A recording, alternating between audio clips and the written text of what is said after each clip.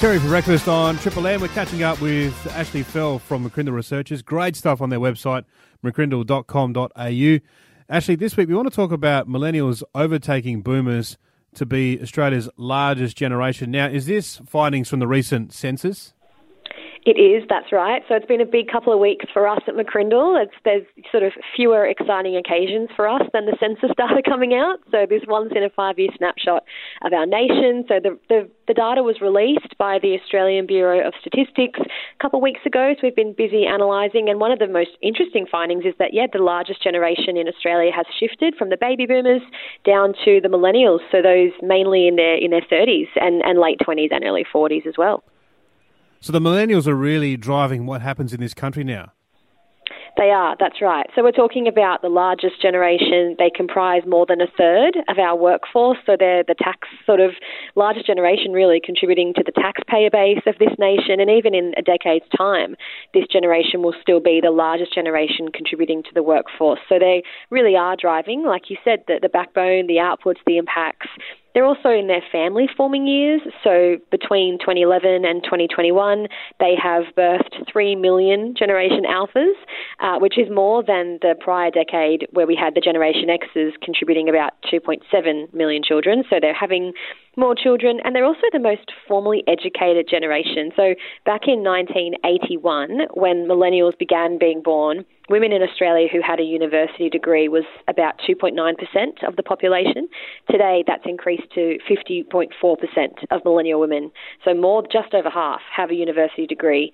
And also, really interestingly, millennials make up half, about 48% of Defence Force personnel. So that was a new question in the most recent census. So, they really are an important generation to be thinking about and engaging with. That's interesting on the stats regarding people going to university, because Jackie Lambie was on the ABC, Senator Jackie Lambie, during the week, saying that manufacturing used to be massive, where people would leave school, they'd go get a job in manufacturing. University probably wasn't as popular as it is now back then, because we've seen the decline of manufacturing, but education has gone up. Education has gone up. We're in a knowledge economy as well. So, we've got robotics and automation and artificial intelligence sort of being able to do some of those even really physical jobs and labour sort of ways of working. So, we've got more children, more students, more even, millennials and Gen Zs going to university in this knowledge economy. And you're right, it's been a decline of manufacturing and a growth in tech, in startups, in business, in corporate. So, the knowledge economy is driving that education inflation as well. And you talk about our leaders out there. So the Prime Minister, Anthony Albanese, he'd be in the baby boomers category there. So he's almost 60. But then you've got young leaders from around the country. You've got Dominic Perrottet, the Premier of New South Wales. I think he's about 40-odd. Peter Malinauskas in South Australia, he's in his 40s as well. So we're seeing some of those younger leaders come through.